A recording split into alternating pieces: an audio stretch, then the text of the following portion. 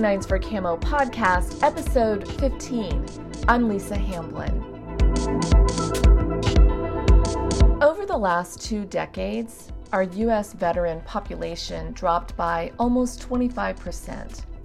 The non-veteran population increased by 27%. It's important to have that context as you consider the suicide rate among U.S. veterans. That number was once around 22 per day. Since 2020, it's dropped to closer to 19 people per day. Encouraging, yes, but still concerning. Today's episode is about suicide, but it's also a love story. I speak with a Springfield woman who lost her husband to suicide. He was a police officer, National Guard member, who had a life that many would envy. Married with nearly grown children, success in his career, but Matt Brown still made a decision to take his life. I knew Matt many years ago. He was the public information officer for the Springfield Police Department, and as a journalist, I often spoke to him about news stories.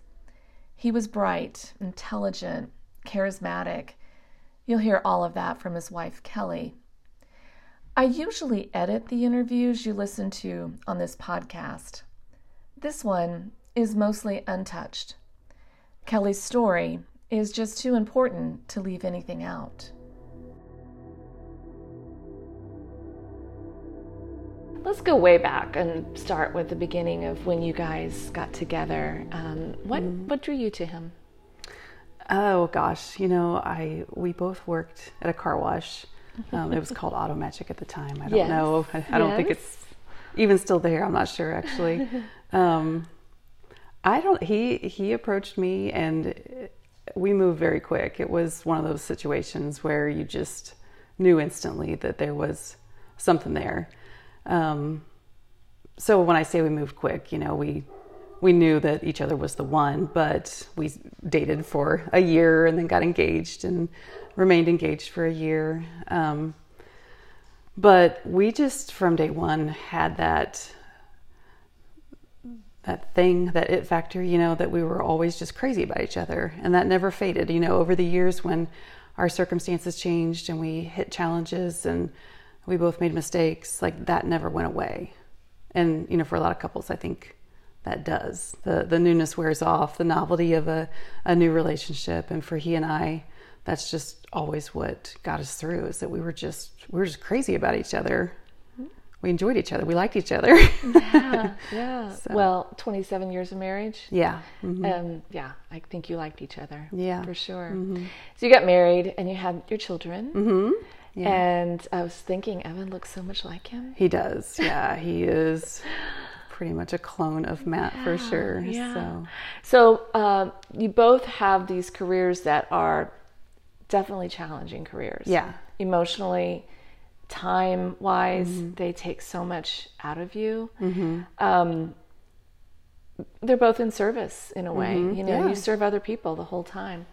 So during his police career, I know that Bailey mentioned that he brought something from his childhood that made it mm-hmm. difficult, made life difficult. Mm-hmm.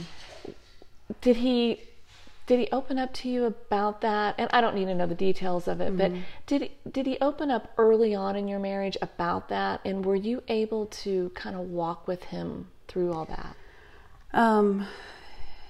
He told me the very minor parts of it initially. And in Matt fashion, he made it sound like that's just part of my past. Like, I've moved on. Look at my life now. I got everything I wanted. Why would I dwell on that? And I didn't know the full story. Matt was, like I have said before so many times, he was the master compartmentalizer. He could take something that, I don't think it was conscious. I don't think that he thought I should be dealing with this, but I'm not going to. But his mind just defaulted to taking something that he knew wasn't pleasant and brought him stress, and he could put it in a box and put it on a shelf and not think about it. So that's kind of, it sounds kind of silly to sit here and say that we were married for 27 years and I didn't know the whole picture. But if you knew Matt and knew how, well, you do know Matt, how well adjusted and just a great human and how squared away he was, there was not reason for me to dig further. You know, I didn't feel like, oh, there's something he's not telling me, or there's got to be more to this story. So yeah, we just kind of kept going in life. Kept going, and yeah. life will do that. It'll get busy, and you have the kids and the family and the jobs. Yeah. And it's easy to just collapse in your bed at night and just rest. Yeah. When in your time with him did it start to maybe show some cracks, or did it ever? Definitely, you know, it's sitting where I'm at now. It's easy to look back and see things that I missed, you know, and see the big picture now. But I would definitely say the choices that Matt made for his career, and essentially he had two careers, being a law enforcement and the military was absolutely, even though it was National Guard and it was supposed to be a weekend warrior gig, it was very much like a full-time job for him. So the paths he chose just kind of caused him to see things and do things that were very hard, but also continue that compartmentalization and just shove it down deep, because soldiers are supposed to be tough. You know, cops are not supposed to cry. I have to just be objective and stand back and deal with this and not bring it home with me or let it affect me. So I would say, though, if I had to pinpoint, Matt deployed in 2009 to Afghanistan, and he was there for 14 months. That definitely, for me, the best way I know to put it, was a catalyst to every unresolved trauma that he ever had, everything that ever was an issue in his life. It's like that just kind of sparked this 10-year-long downward swirling of the drain. You know, specifically, he was in charge of a lot when he was in Afghanistan. He did plans operations for route clearance missions, and you know, to be in charge of all that for so long, and then to come home and, you know, take a few weeks off, and all of a sudden your biggest job for that day is to maybe help your wife fold some laundry. That messes with a person. They just, that stark contrast of going from so much responsibility and importance and decision making and critical thinking to matching socks is a very, you know, if not properly dealt with, just kind of snowballs, you know, into these issues. So, and his personality was such that he would be given more responsibility, probably, because the Matt I remember came across as Superman. Yep. And he could take everything with a smile, and it had to be stressful to even be a public information officer. Had to be so stressful. But he always took everything like it rolled right off. Yeah, and the Matt you knew and saw is the same one I knew. He might come home and vent at night a little bit, but it always wrapped up positively. You know, he's like, "It's fine, I'll deal with it. Like it'll be good."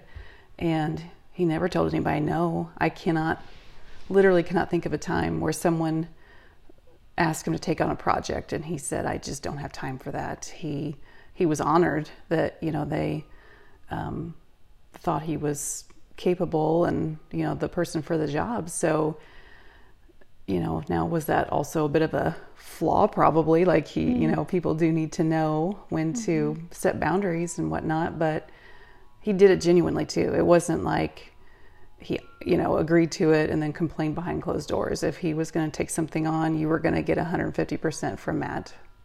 So, yeah. You said the 10 years after Afghanistan was when he kind of started this spiraling down the drain. Can you describe how you started to see that in those 10 years, or did you see anything until the end? I think there was just so much childhood trauma for Matt that, of course, I don't want to. He was so private about it, and I realize that's part of the stigma, but I also want to respect Matt even in death and not give up a lot of those details. But it was significant. And like I say, I think that just the deployment and coming home, and no one in the Army says you can't ask for help. You can't not look strong. Weakness is frowned upon. No one overtly says that, but it's inferred, and it's inferred also in the police force that you suck it up and move on. Mm-hmm. And I think that, the last few years of law enforcement is not what he signed up for. The world has changed, and not in a good way. And, there was stories that he'd come home and tell me about things he dealt with at work that just would mess with anybody. It's just not what he started off as, with his career and his vision for what it was going to be like to be a public servant. So I think it just, I don't know, I just saw Matt struggling, but unable to let down this guard of this stigma, that I am in not one but two careers that I'm supposed to be rock solid. Like, I cannot show a crack. I can't show any sign of weakness. And it was just chipping away at him. It was not like an overnight thing. It was a slow process. And even I, as his wife, the person who knew him the best, and I missed a lot. He did a great job of trying to make me think he was okay. Yeah. So I assume he never got any help. Did he see he did. Any therapy? He did, for sure. I don't know.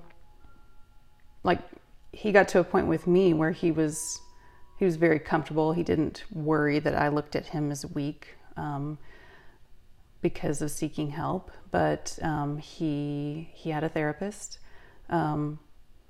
He fiddled with some EMDR a little bit. That was at the very end, and we didn't get really far enough into it to see if that would be helpful. But I think it would have been. We just didn't get that chance, to complete that process. But he was on board. I didn't ever have to talk him into his therapy appointments or anything that his therapist suggested. But I don't know that Matt would have gone to work and said, I'm headed to therapy after I clock out today. Like, that's still, there was always this element of keep it on the down low, Yeah. And you and I talked before, and that's a frustration for you. Yeah. That people have to feel that way. Yeah. Mm-hmm. Yeah. It just, I don't have an issue with it, but I'm also not in the position of soldiers in law enforcement. And, I'm actually in a career where it's encouraged to, share your feelings. And, there are a lot of emotions where I work as a nurse that they can't be hidden. When people are grieving the loss of a baby or bad news or, a bad prognosis, like, those are things that it's expected, that you show emotion and are tearful. But for Matt, there was just always this cloud of stigma hanging over him that it was unspoken, no one ever said it, but just got to push through. You got to set that aside, put it in a box on a shelf, and just carry on. Yeah. I feel like it's gotten better. I do think there are, there's been some key people, whether they're celebrities or people that are in a position that, kind of on a pedestal. I do feel like people are talking about it more. So I sense change, I sense that things are moving in the right direction, and that makes me very happy. When somebody loses another person, everybody around you wants to do something and they say to you, is there anything at all I can do? And there's no answer to that. But in the last 14 months, has there been anything that you felt was helpful that did happen? Maybe it's something that someone said to you, or an event, or something even you were part of, maybe the thing in Jeff City. Was there anything that you felt was actually helpful to you, a person who lost somebody so dear? Yeah, so this is my first experience with grief, really on this level. And there's so much, I know people are well-meaning, and I am certain in times past I have said things that I thought were well-meaning but just weren't helpful at all. But I have identified the things that help me, and it is things that honor and remember Matt and push toward not letting this happen again. So that's a great example, is my time at the Capitol in Jefferson City, getting to tell my story.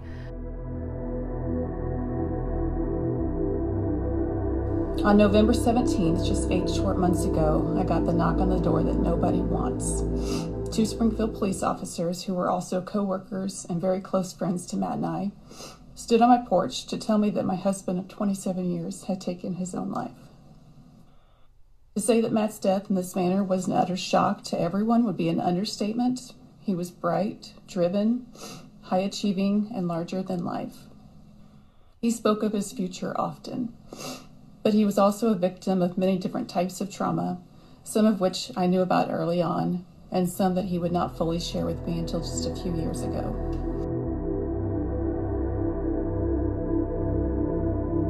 I always heard when people lost a loved one that they had this fear and terror that their loved one would be forgotten. And I never really understood that. I would always think, well, they were, they lived a full life. Why would anybody forget them? But it's true. When it happens to you, it doesn't take long for people's memories to fade, and you have a hard time remembering what his voice sounded like, or what it was like to have him among you. And so to get to do things like that is just...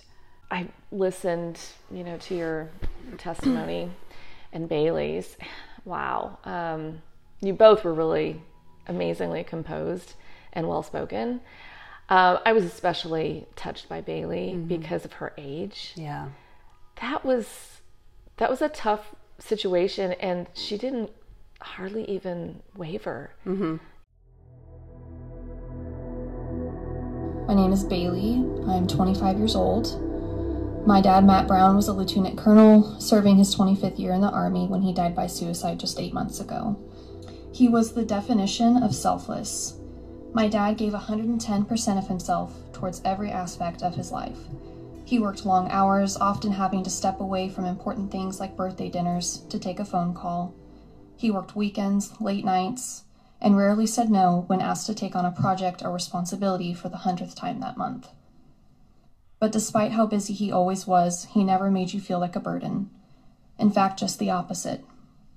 If you came to him needing to talk about something important or even just to chat, he would stop what he was doing and give you this look. You had his full attention for however long you needed it. He was so utterly devoted to every person in his life, but especially to his family. From day one, I am not one of those people that you should ever be afraid to talk to me about my husband.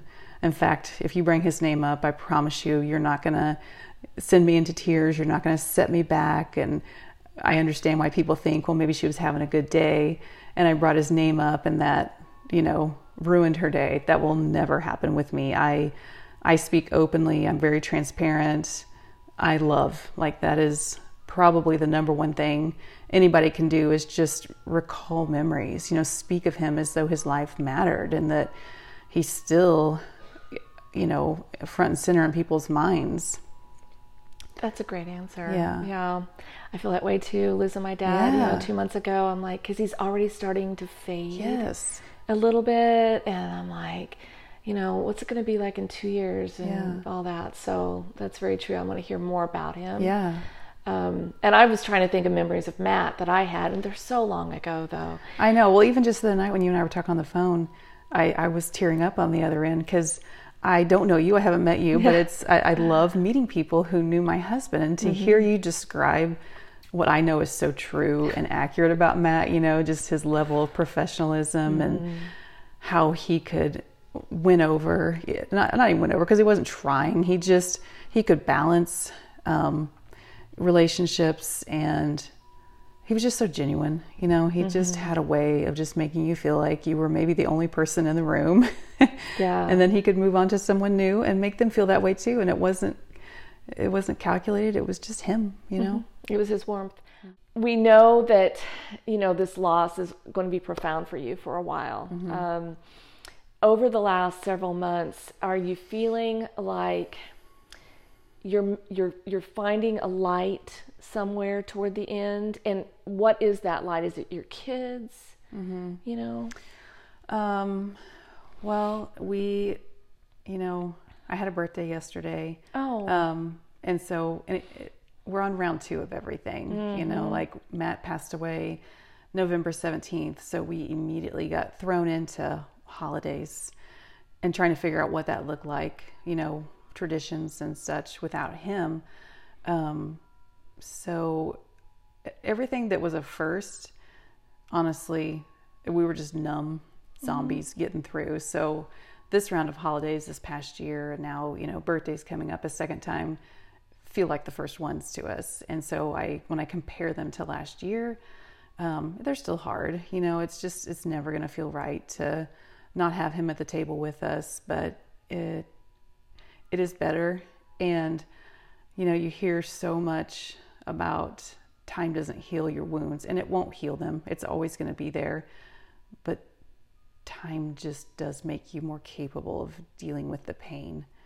And thank goodness for that, because I can't, when I think back to those early months, I've never experienced anything like that in my life. I don't even recognize who I was. I don't want to go back to that, so I'm grateful that time does kind of allow you to cope better. My kids, yes, you alluded to that. They're absolutely we were a close family before, but now we are just, attached at the hip. And we know, myself and my 3 kids, that will never change. We have a bond. None of us is ever going to bail on the other. Those are the relationships that we can count on. And I would absolutely credit my faith as well. I don't know how people get through something like this without a relationship with God. He's given me, whether I take time to pray in a day or not, because it doesn't always happen, he gives me just this peace. I know it sounds kind of corny, but I can't explain it. I know that in a life that's hard and, here on this earth, it's messed with my trust issues a lot. I just don't know who I can look at and trust, but that's one thing that I know. I sincerely feel like God's heart is breaking right alongside mine.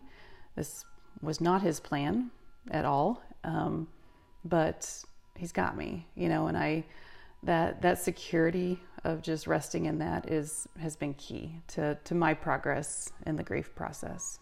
Do you know, or do you have any thought process on, this is a hard question, Kelly. What do you think was the breaking point for Matt? That he just felt like this was what I needed to do? Yeah, that's complicated, but in Matt's mind, it was, and I hate to even say this because it just it'll never sound right. There's never going to be words to put to this that sound right to me, but Matt genuinely thought he was doing us a favor. He felt like decisions he had made and things he had done was hurtful to other people, and that, he was getting his family and friends caught up in his storm. And he truly felt like that removing himself from that was going to allow us to live a life that was free from his ability to cause more pain. That's obviously not the way I look at it, and I would do anything to have him back here and tell him that. But, when people have unresolved trauma, they just aren't thinking correctly. They perceive the world and their issues and all just completely differently than the rest of us do. So, had you known much about PTSD before this? No, I honestly, Matt was never diagnosed with PTSD, but again, that goes back to the stigma. Like, he came home, there was this process of, checking all the boxes. How you doing? You okay? And I made it clear to Matt when he came back that anything he wanted to share with me about what he saw or what he experienced in his combat time, that I was here for it. He could talk to me. I would be happy to listen. And he really never did. And I took that as he was okay. He didn't need to talk about it. But I realize now that's not true at all. And looking back, I don't know how I would have handled that differently, because it's a delicate dance you play. You don't want to pressure them to talk about something that's so fiercely sensitive. So I don't know, looking back, how I would have handled it differently, but he told me a few things, and the few things he told me were heartbreaking.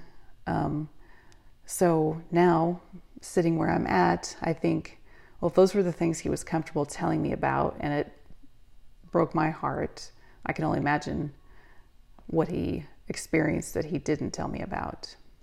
Yeah. Spouses of people who suffer from PTSD for whatever reason, and it sounds to me, and I'm no therapist, but it sounds to me like Matt had two sets of it. Mm-hmm. He had the set related to his upbringing, and then he had the combat. What is it like to be a spouse of somebody who you're wanting to help them through those challenges? Mm-hmm. And like you just said, he only told you a certain amount of it, and you can't just berate him and try to shake it out of him. Mm-hmm. What is it like to be a spouse trying to help someone you love? I have often, now that Matt's gone, I sit back and there's a lot of things that are more clear to me now, and I think, would I do it again? If knowing what I do now, would I marry Matt and take all that on? And the answer is just 1,000% yes, because there was so much more good to him than bad.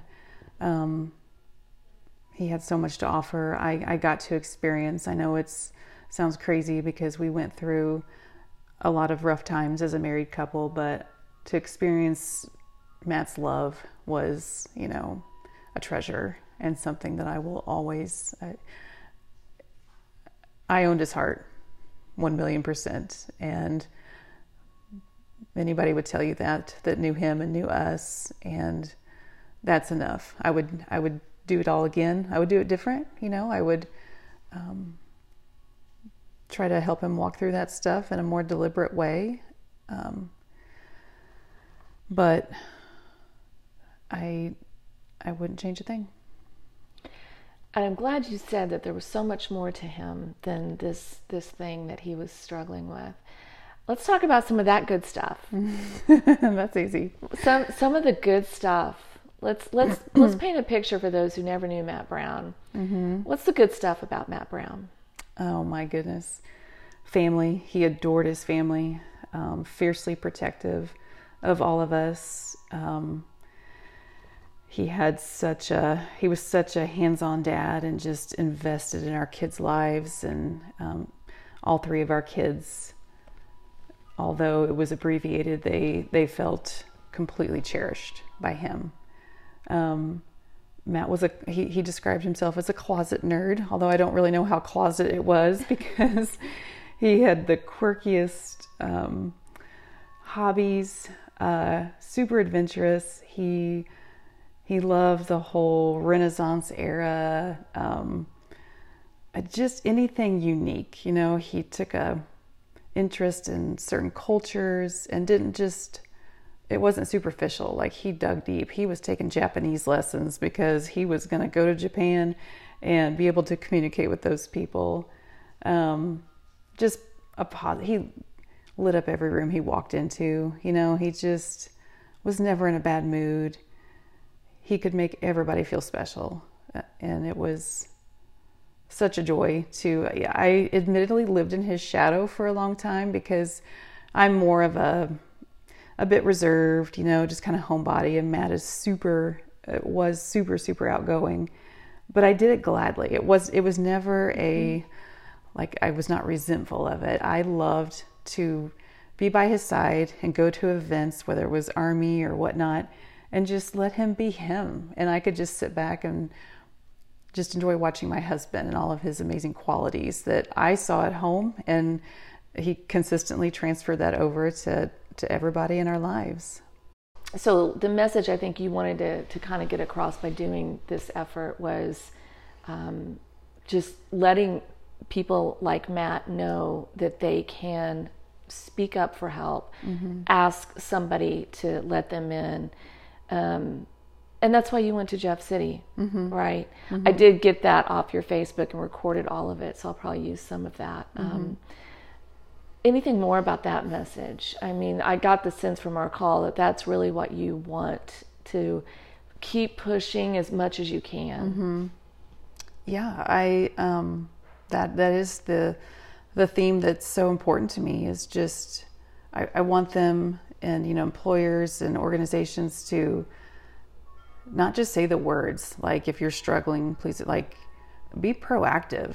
When Matt came home from deployment, there's no reason why he should not have been put through a mandatory decompression process that involved not only him personally, but bringing the wife. We don't know how to deal with these soldiers that have seen combat for so long.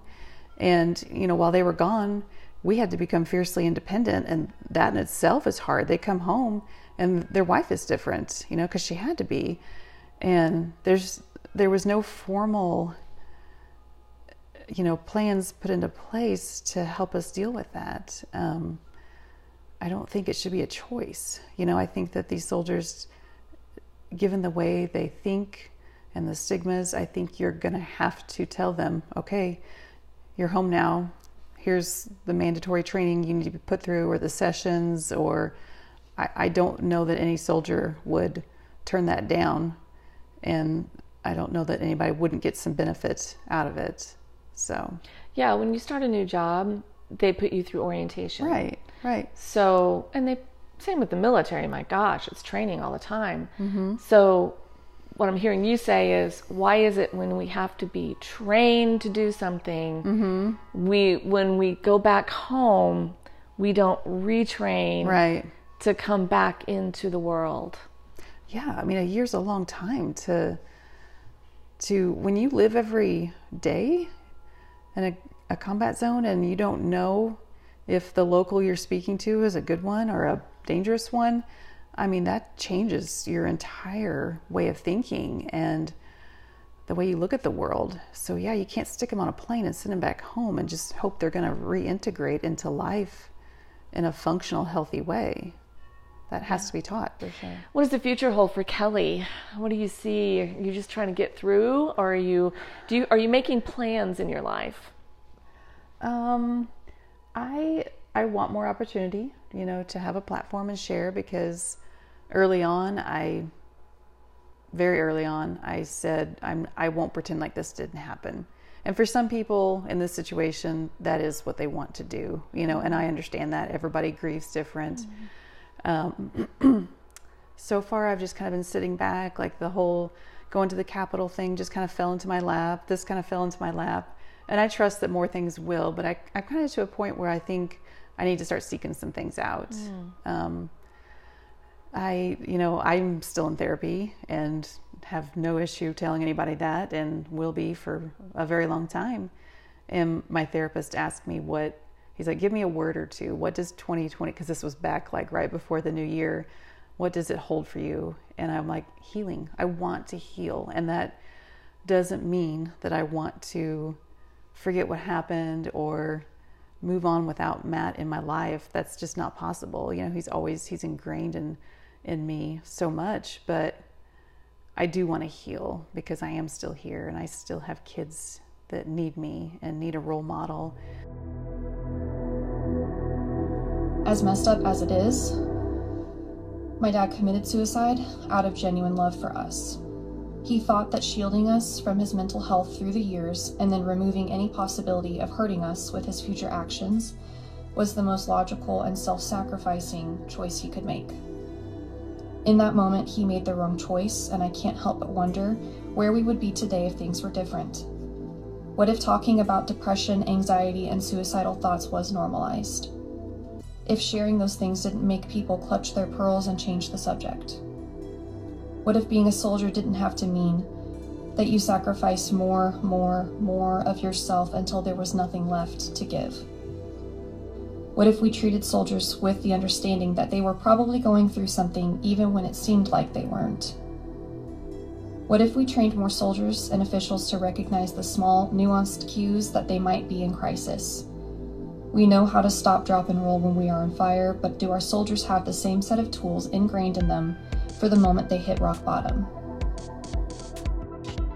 As of January 17th, 2023, the Veterans Administration is offering free care to U.S. military who feel they are in acute suicidal crisis. It includes up to 30 days of inpatient and 90 days of outpatient care. You don't have to be officially enrolled to qualify. If you or a loved one feels suicidal, please call the National Suicide Hotline. It's 3 simple digits, 988. Or call 1-800-273-TALK to speak to a trained counselor. This is a production of Canines for Camo, an organization that serves those who served us. Find us on Facebook or go to caninesforcamo.org.